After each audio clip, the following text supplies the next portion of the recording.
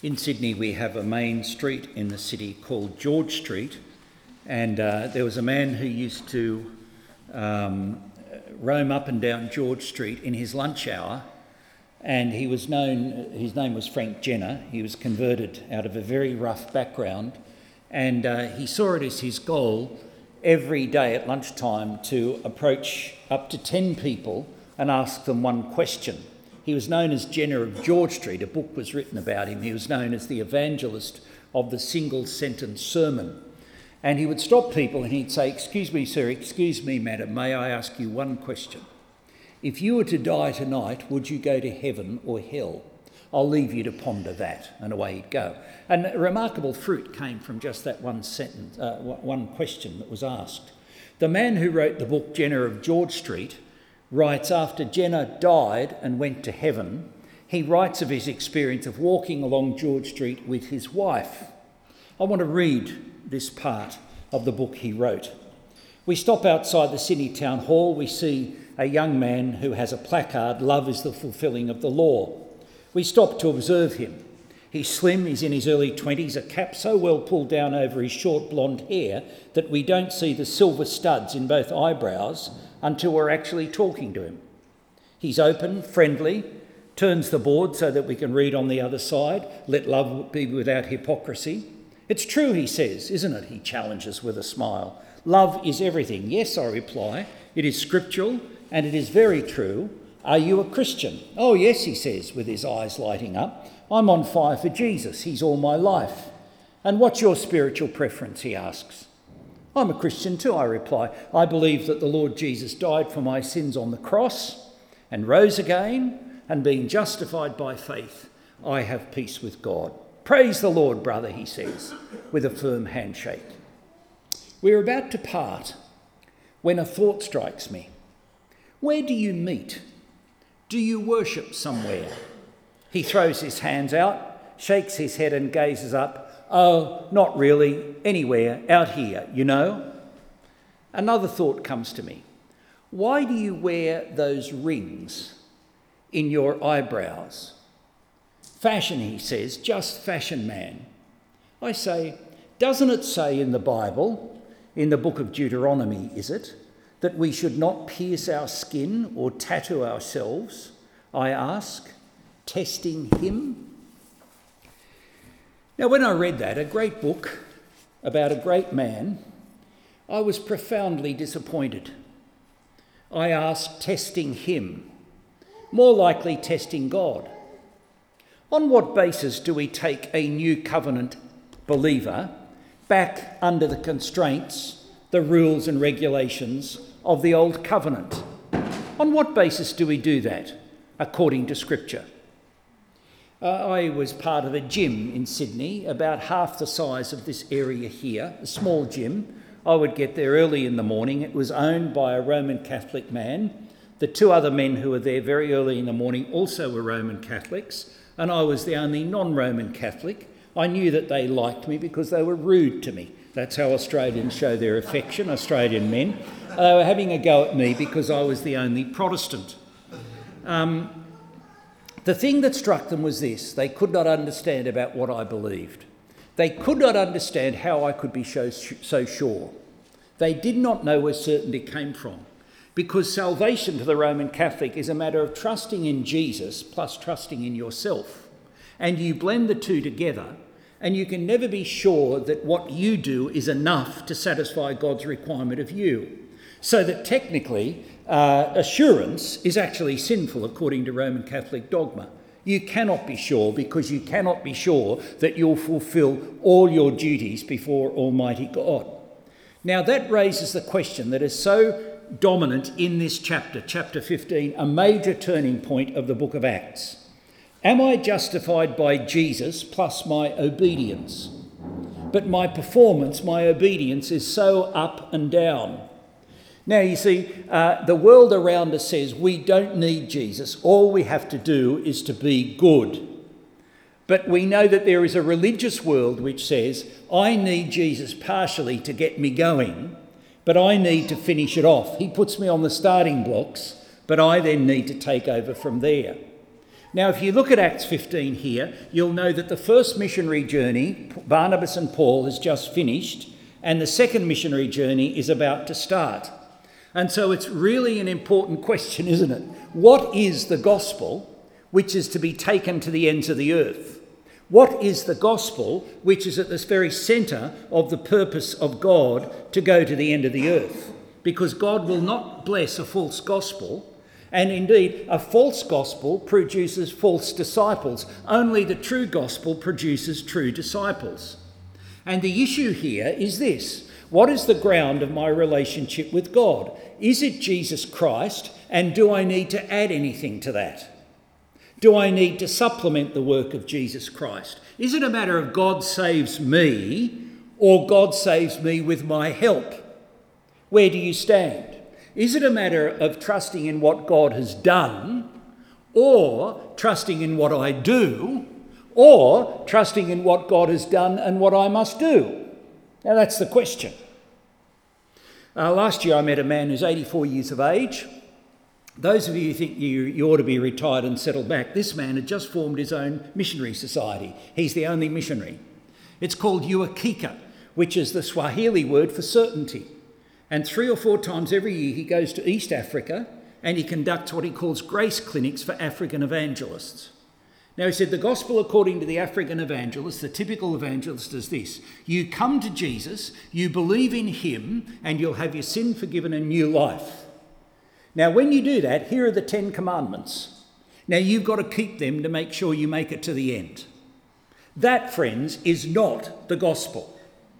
That is not good news. Because whatever you give me to do, I can't do it. It's either all Jesus or it's not good news. It's not momentous news. And he's quite right to be expending himself training African evangelists to preach the true gospel, putting your trust in that which God has done. Now, if you look at Acts 15 here, you'll see that the issue, according to verse 1, is circumcision. Verse 1, unless you are circumcised, these people who come down from James, unless you are circumcised, elsewhere they're called missionaries from Jerusalem, have come down to say, unless you are circumcised according to the custom taught by Moses, you can't be saved. I never get excited when someone says, our church has sent out more missionaries than we've ever sent out. Yeah? What I want to know is, are they good missionaries? Are they just going to add to the confusion that's already there? These men also were missionaries coming down from Jerusalem. Go down there to Galatia and get those Gentiles circumcised. Do you think that's helpful? And I guess the church could say, we've sent out more missionaries from Jerusalem. But what sort of missionaries? Verse 5 fills it out a bit. The Gentiles must be circumcised and required to obey the law of Moses. Here's the 10 Commandments. Do that.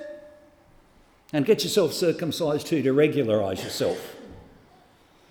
Now the gospel, therefore, that they're saying is put your faith in Jesus and his work, plus be circumcised. Nothing wrong with circumcision. You can imagine how this spreads through the church. You can imagine being in Galatia. What's wrong with old Harry this morning, a young man? Oh, Harry's walking around in great pain. What's happened, Harry? Oh, I got myself circumcised for the sake of the Lord Jesus. Oh, that's dedication, isn't it? Everybody should do that. All you young men, you go Harry's way. Harry, you've compromised the gospel. Either God does it, or it's not good news. Chapter 14, verse 28, you'll see that Barnabas and Paul come back to Syrian Antioch. And it is from there they spent a long time with the disciples in Galatia. And I put it to you that it is there, under the inspiration of the Holy Spirit, that the Apostle Paul writes the letter to the Galatians, which is exactly on this issue. Please keep your finger there and let's go and have a very quick summary of what the letter to the Galatians is all about. So you go over to Romans, 1, 2 Corinthians, Galatians. So it's about 30 pages over. Keep your finger there back in Acts 15. So here Paul is writing to Galatia. There is no city of Galatia. Galatia is an area, like northern Tasmania. It's an area. And so the letter is to the Galatian area. Notice what the Apostle Paul says in this letter. Look at chapter 1, verse 6. I'm astonished that you are so quickly deserting the one who called you by the grace of Christ and are turning to a different gospel. That is the gospel which includes circumcision. It's no gospel at all. Evidently, some people are throwing you into confusion and are trying to pervert the gospel of Christ. But even if we or an angel from heaven should preach a gospel other than the one we preach to you, let him be eternally condemned. As we've already said, so now I say again, if anybody is preaching to you a gospel other than what you accepted, let him be eternally condemned. Now, I think that generally, even within the church, we're fairly soft on the gospel. You can be soft around the edges. Here the Apostle Paul says that the gospel he preached was not a version, one version, and there are other versions. It is the only gospel. And if anybody preaches another gospel apart from the gospel I preach, or if I come back to you, he says, and I say, well, I've changed my mind, let me be cursed. This is a serious matter. Look at verse 12 of chapter 1. I did not receive this gospel from any man, nor was I taught it. Rather, I received it by revelation from Jesus Christ. Paul didn't make this gospel up. This came by revelation. That source was in God himself. It is his gospel. Now, this gospel, therefore, is the gospel. Chapter 2, verse 4. This matter arose because some false brothers had infiltrated our ranks to spy on the freedom we have in Christ Jesus and to make us slaves. We did not give in to them for a moment, so that the truth of the gospel might remain with you.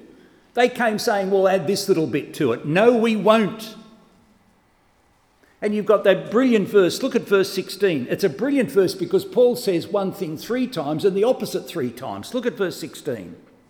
Know that a man is not justified by observing the law, but by faith in Jesus Christ. So we too have put our faith in Jesus, that we may be justified by faith in Christ and not by observing the law, because by observing the law no one will be justified. 3 times he says it's only by faith in Jesus, 3 times, and the opposite, it's not by works. It's not what we do. And then he comes to these verses, chapter 3, verses 1 and 2. Have a look at what he says there. These are brilliant verses. You foolish Galatians. If you read the very conservative English translator J.B. Phillips, who translated the New Testament back in the 1960s, very conservative steel-rimmed glasses, and read the way he translates those words, this is what he says. You dear idiots of Galatia. You're idiots. You foolish Galatians. Who has bewitched you? Before your very eyes, Jesus Christ was clearly portrayed as crucified. I'd like to learn just one thing from you. Did you receive the Spirit by observing the law, that is by an award because you were good, or by believing what you heard, or by putting your trust in the Lord Jesus? And then go down to verse 13. Christ redeemed us from the curse of the law by becoming a curse for us. It's written, cursed is everyone who's hung on a tree. He redeemed us in order that the blessing given to Abraham might come to the Gentiles through faith in Christ Jesus. So by faith we might receive the promise of the Holy Spirit. And he concludes, chapter 5, verse 2. Mark my words. I, Paul, tell you that if you let yourselves be circumcised, Christ will be of no value to you at all. Again, I declare to every man who lets himself be circumcised that he is obligated to obey the whole law. Do you see? You've come out from law. By going under just partially, you're going under the whole umbrella of law. If you just do that one thing, then you're putting yourself under obligation to the whole law. Does that mean Paul's saying, well, it's indulgence, do whatever you like? No, look at verse 13 of chapter 5. You brothers were called to be free. But don't use your freedom to indulge the sinful nature. Rather use it to serve one another. How then am I to live? Verse 16. Live by the Spirit. Verse 18. Be led by the Spirit. Verse 26. Verse 25. Let us keep in step with the Spirit. Keep in step with the Spirit. The Spirit will drive you back to Christ. Now here's the great truth. For a number of years, 4 years, I was on the pastoral staff of a church. Young men would come to me and they'd say, oh, look, I've been a Christian 5 years. Everybody tells me here that I've got to keep the 10 Commandments or God won't be happy with me. I'm starting to think that God is like my father. My father, when I do what he wants me to do, he's perfectly good. But when I don't do when I do contrary to what he wants, he distances himself from me. He is aloof. Is God like that? No!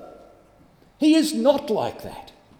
He has given Jesus Christ to be in an unconditional relationship with you. You are with him based on what Jesus Christ has done. Am I a good Christian? No. You are a perfect Christian because you stand in a perfect representative, Jesus Christ. The basis of redemption is the work of Christ, and the fruit of that is a renewed life. Now, I used to invite my friends at the gym whenever I was giving a lecture in the evening at college, come along and listen. And one night they came, and I remember I gave a lecture for 2 hours. And what we'd do is we'd turn up to the gym 5 a.m. in the morning, and we'd work out till about 6:15, and then we'd go to the coffee shop and have coffee till about 8 o'clock. It'd work off the effect of the gym. And this particular morning I said to my friend, "What did you think of the lecture last night?" He said, "I thought it was brilliant." I said, "What did you think was so brilliant about it when you said 2 comes before 3? Now, you say there's nothing brilliant about that. But the point I was making was from Exodus chapter 20. And God says in Exodus chapter 20, you'll know that's the statement of the 10 Commandments, verse 2, "I am the Lord your God who redeemed you. Therefore live this way." God didn't say, "If you live this way, I will redeem you." He said, "I have redeemed you to Israel, and therefore the fruit of that is that you will live this way." He redeemed them by the blood of the Passover lamb under the old covenant. The way they are to live, therefore, is live consistently with the 10 Commandments.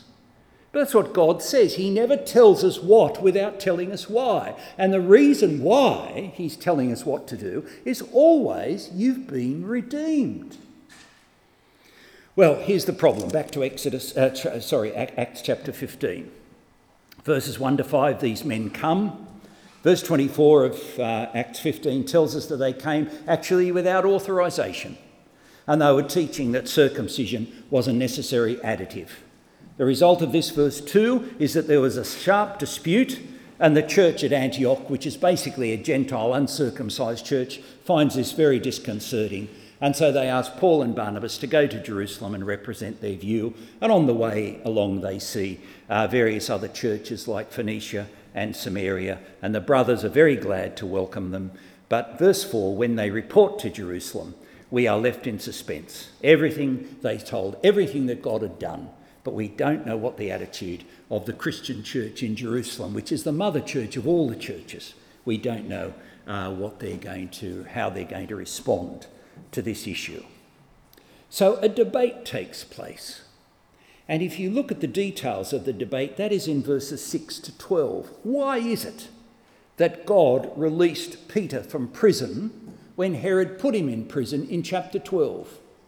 Because Peter still had this appearance. Peter still had things to do. And I take it that as long as God leaves us on this earth, he has things for us to do. When his purpose with us is over, he'll take us into glory. We'll graduate. But Peter still has this testimony. And notice, we know that the year precisely is 49 AD. Peter is the primary apostle. He takes the lead. And after this, we do not hear from him again in the book of Acts. This is why he's been released from prison.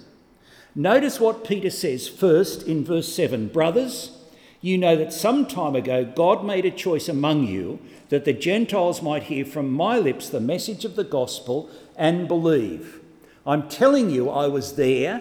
They heard the gospel from me. God, who knows the heart, showed that he accepted them by giving the Holy Spirit to them, just as he did to us." Brothers, I want to remind you that I didn't do this. This is something which God did. He showed his acceptance of people who are not circumcised. Point 2. This means, verse 9, that God is not prejudiced. He made no distinction between us and them. He purified their hearts by faith, just as he purified our hearts by faith. We were circumcised, they were uncircumcised, they were purified, we were purified. Circumcision made no difference. Here is the principle, verse 10. "Now then, why do you try to test God by putting on the necks of the disciples a yoke that neither we nor our fathers have been able to bear?" We haven't been able to do the law, so why are you requiring them to do it? No. We believe it is through the grace of our Lord Jesus that we are saved by grace, just as they are saved by grace. It is God's unmerited favour. It is contrary to desert. Now, that is what Peter says. Now look at what happens in verse 12. Notice the order of Paul and Barnabas is shifted because Barnabas was sent out by the Jerusalem church. So here, Barnabas' name comes first. The whole assembly became silent as they listened to Barnabas and Paul telling about the miraculous signs and wonders God had done among the Gentiles through them. Did God approve, therefore, of this ministry to the Gentiles? Of course he did. The laws of creation are his laws. And yet notice that God lifts the laws of creation and does miraculous signs and wonders through us. This gives accreditation to the ministry that we're having to the uncircumcised Gentiles. He suspends the laws of creation in order that the gospel can be communicated to them. Therefore, our ministry to the Gentiles is accredited. He's given the Spirit to them. He gave us the ability to do wonders and signs for them. Now notice, on the basis of this debate, here is the decision, verses 13 to 21. James, the leader of the church in Jerusalem, the half-brother of the Lord Jesus. Notice they shared the same mother Mary, but not the same father. James, the leader of the Jerusalem church, summarises. And look in verse 15 to 18. What does he do? He quotes what God has said. He quotes Amos. Amos told us centuries ago that God would rebuild his fallen tent, and that his fallen tent would not only contain people from Israel, but would contain also people from a Gentile background. The remnant of men, verse 17, may seek the Lord, and all the Gentiles who bear my name, says the Lord who does these things. So in other words, notice, we should not be surprised that God is now saving the Gentiles because Amos said he would. Now, notice the qualities of this debate. If you're ever in a church meeting and there's some debate about some proposal, what is the basis of this debate? 1, I remind you of what God has done, and 2, I remind you of what God has said. What God has done is quite consistent with what God has said. God has brought the Spirit to the Gentiles, and God said in Amos that he would bring the Spirit to the Gentiles. And so the debate is resolved on that basis. God is consistent. He does what he said he would do. And there follows a letter. And the letter goes to the churches, and because it's an important letter, we know that things in Acts that are important are repeated 3 times. And sure enough, 19 to 21, first account of this letter. Verse 23, the second account. And there's a third listing of this letter in chapter 21. And notice that the letter urges, verse 20, abstention from, telling them to abstain from food polluted by idols, from sexual immorality, from the meat of strangled animals, and from blood. In other words, tell the Gentiles in Galatians that if they are to have fellowship with Jewish Christians, then they should be careful the way they exercise their liberty, and therefore tell them to abstain from these things. You say, no, wait on.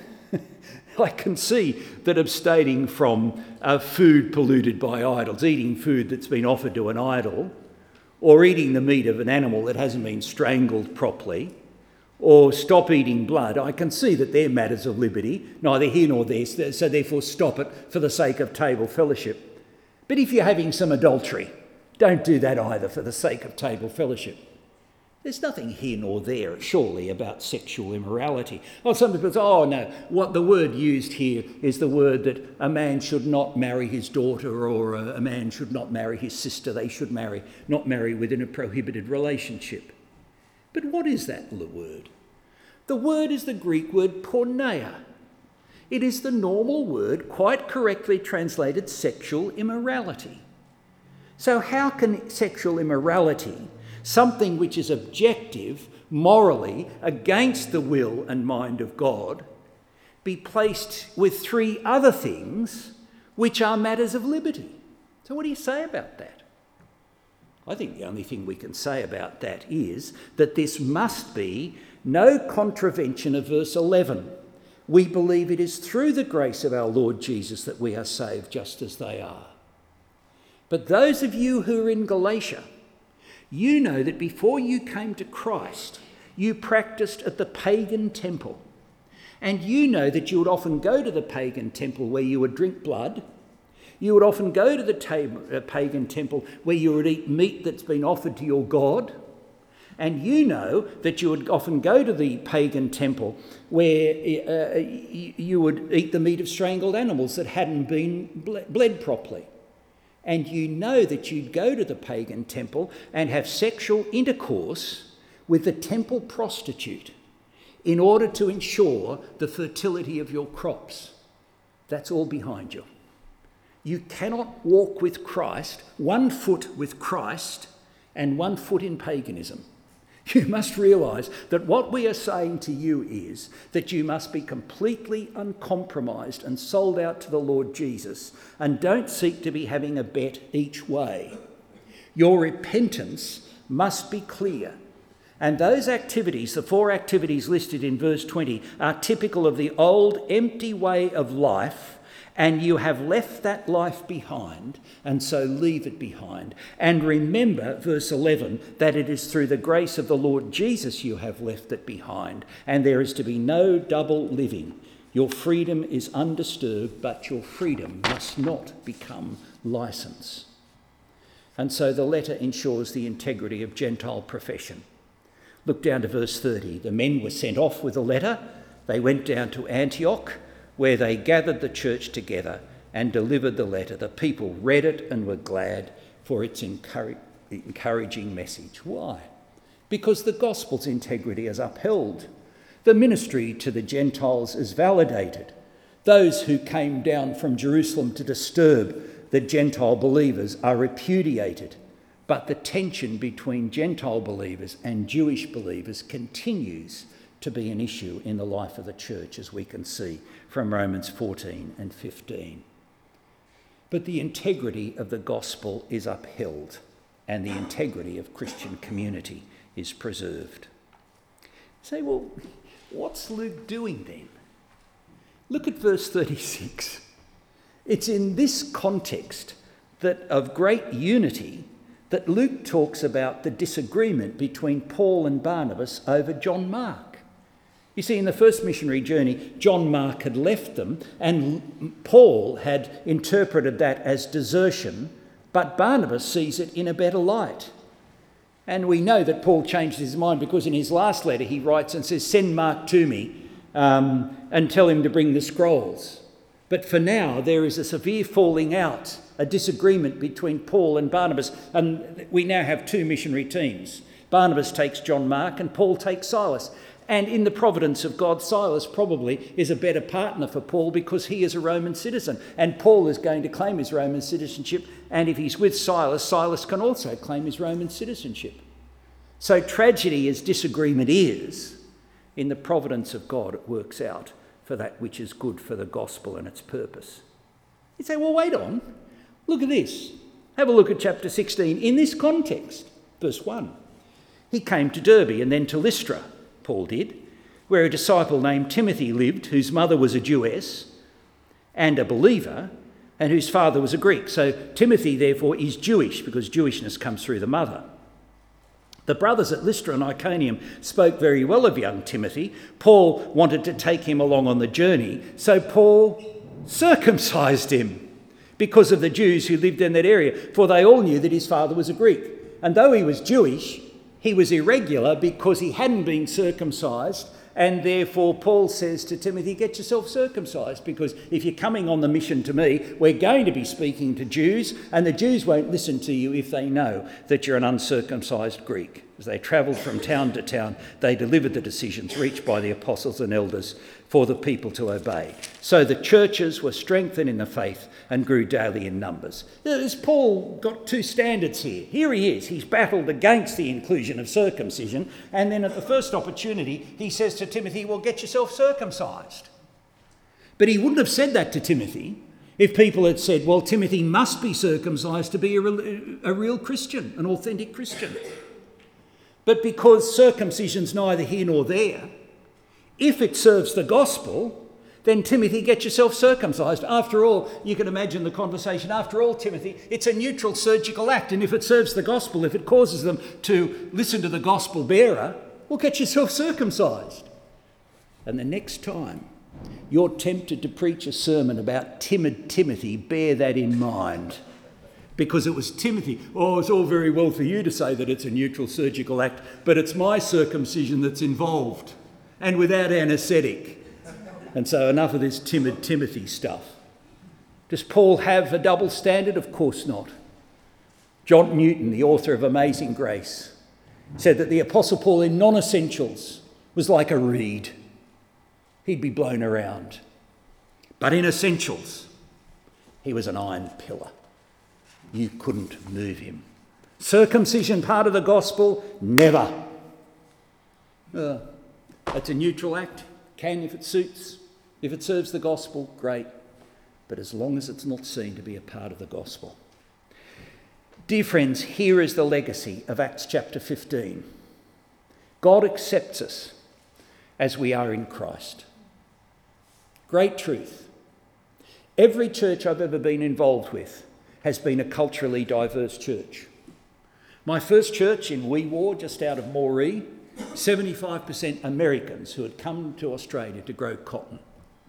Americans have their own cultural preferences. And it's a great testimony to their maturity that they made none of those cultural preferences part of the gospel. My last church was a Chinese church, many different cultural perspectives.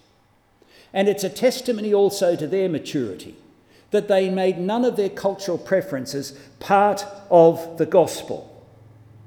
You see, making some aspect of culture a Christian essential or a Christian imperative is to be rejected. Now, as a parent, I had to keep reminding myself of that. As a parent, I'd go sometimes, we had 5 children, 4 of them were born very close together, and at one stage I remember we all went to the polling booth together. So here I was with 4 of our children, all of them who were going to vote. And they're talking about what they're going to vote. Oh, they're going to vote left. They're going to vote green. Oh, dear, don't. Oh, please, God, give me control. And I'd think, look, keep your mouth shut. As long as they're in Christ, that's all I want them to be. And so I don't want to get waylaid by more minor matters. I want them to focus on where they stand in Christ by faith. And as a parent, I don't want to be waylaid by that. A friend of mine had a church in Perth. It was at a major intersection. And one Sunday, they all came to church and saw that on the sign outside the church, someone had put a big cross through the sign. The sign said, "You're welcome."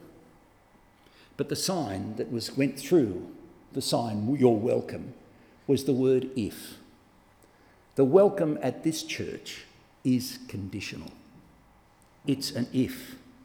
On what basis does God accept me? He accepts me and you on the basis of the work of our Lord Jesus Christ, his life, his death, his resurrection, full stop. Whoever you vote for, whatever your educational background, whatever your hobbies, wherever you were born, full stop.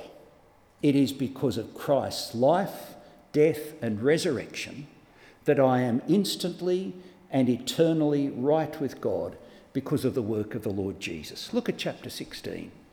Here's a well-to-do merchant. Here is a slave girl fortune teller. Here is a jailer and his family. So much in common? No, virtually nothing in common.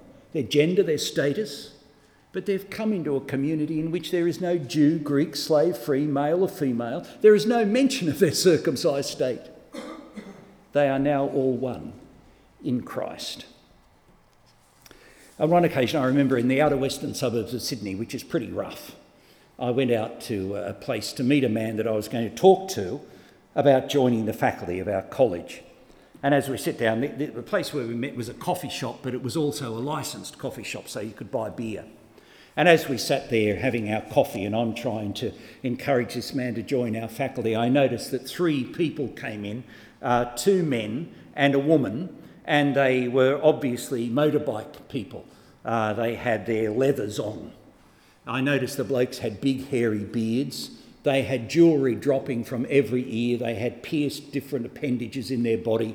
And the lady also came in and she had bare shoulders and she had tattoos, and they all had tattoos and they had their leathers on, and they sat at the table about 3 or 4 tables over from us, and they were drinking big schooners of beer.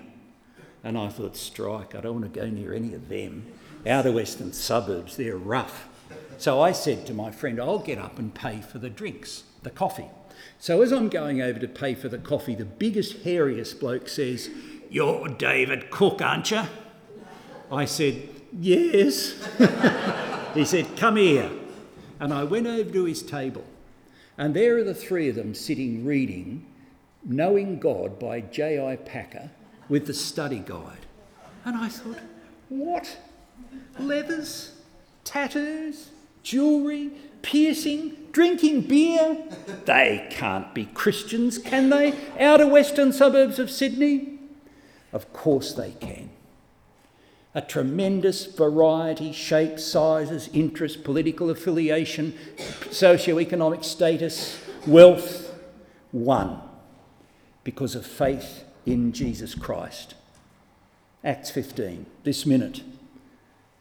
If you come to Jesus by repentance and faith, without circumcision, without baptism, freely, contrary to deserving, immediately, unreservedly, undeservedly, forever, you'll receive forgiveness and the gift of the Holy Spirit and a perfect standing in God's holy family. We believe it is through the grace of our Lord Jesus that we are saved, just as they are. When we were going to send our boys to school in Sydney, we chose a school in which the headmaster, we read that he had a bullying hotline. He had been bullied as a boy himself when he was at school. So he was determined to have a school in which there was no bullying, and if any parent suspected that their son was being bullied, they could ring the bullying hotline, which would get straight through to his office or straight through to his home after office hours. He said, "Don't ring me for any other reason on that line. Don't ring me to talk about your son's academic progress, only to report bullying." And when you think about that, who is the great bully of history? The great bully of human history is always religion, isn't it? Religion is the biggest bully because religion is persistently cruel. Religion, all religions, as well as unbiblical Christianity, says the same thing. It says you must do the impossible, and if you don't do the impossible, you'll be threatened with terrible punishment. You'll be in hell or apart from God forever. Now, isn't that cruel? Only biblical Christianity doesn't say that. Biblical Christianity says you can't do anything, so that God has done it all on your behalf. But all other religions are actually finally a bully. It's done. That's the true gospel. The substitutionary death has taken place for you. And therefore, when I come to the deathbed of one of my parishioners and he says to me, "Oh, Mr. Cook, I don't know whether I've done enough." You haven't done enough. "I don't know whether I've been good enough." You haven't been good enough. But Jesus Christ has done everything that is necessary. And Jesus Christ, through his goodness, brings you into the presence of God, and his bodily resurrection is God's guarantee for you of your acceptance. No, we believe it is through the grace of our Lord Jesus plus nothing that we are saved. What does that new book say? Jesus plus nothing equals everything. Jesus plus anything equals nothing. Jesus only. When my mum and dad died, my mother back in 2009, they have 2 daughters and me, their son, and it was my responsibility to make all the final arrangements. And so I said to my sisters, we better get a gravestone for mum and dad. And I said, why don't I work on that and I suggest the words for the gravestone and put them before you and see what you think. And I started to think about that. My parents were converted, as I said, back in 1962. My father gave my mother a copy of the old Presbyterian hymn book, And in the front he wrote, "May 410 be a constant source of joy and encouragement for you." I've still got that book. And hymn 410 was a Bonner hymn. "I heard the voice of Jesus say, 'Come unto me and rest. Lay down, thou weary one, lay down thy head upon my breast.' I came to Jesus as I was, weary and worn and sad, and found in him a resting place, and he has made me glad." I thought, no, that doesn't quite fit. And then I thought, well, a word of scripture, always appropriate. But there was none that I really thought was just right. Then I found another Bonner hymn, and I put these words to my sisters, and they were thoroughly delighted with me to have the words of the great Bonner hymn written on my parents' gravestone. This is their testimony, and if you're in Christ, this is your testimony. "Upon a life I did not live. Upon a death I did not die. Upon another's life, another's death, I stake my whole eternity. Jesus Christ, they're all." That's the truth. Not his life and mine, not his death and any contribution I make. Upon a life I didn't live. Upon a death I didn't die. And that is why Peter, Barnabas and Paul make such a strong stand. No inclusion. There is only one. Not one version. There is only one. And if anyone departs from preaching this one, let him be eternally condemned, because he will be bringing eternal condemnation on anyone who believes this counterfeit gospel. Let's pray. We thank you, our Heavenly Father, for today. We thank you for this brief survey up to this point in the book of Acts. We thank you, Heavenly Father, that there is no greater tonic in the realm of the Spirit than a thorough reading of this book. Send us away from here, we pray, Heavenly Father, with a renewed commitment to your purpose, to be a part of it, to know the fullness of your Holy Spirit within us, and to have confidence in him as he causes us to share the gospel of the Lord Jesus to your glory, so that people might be saved by hearing and believing it. And we pray this in Jesus Christ's name. Amen.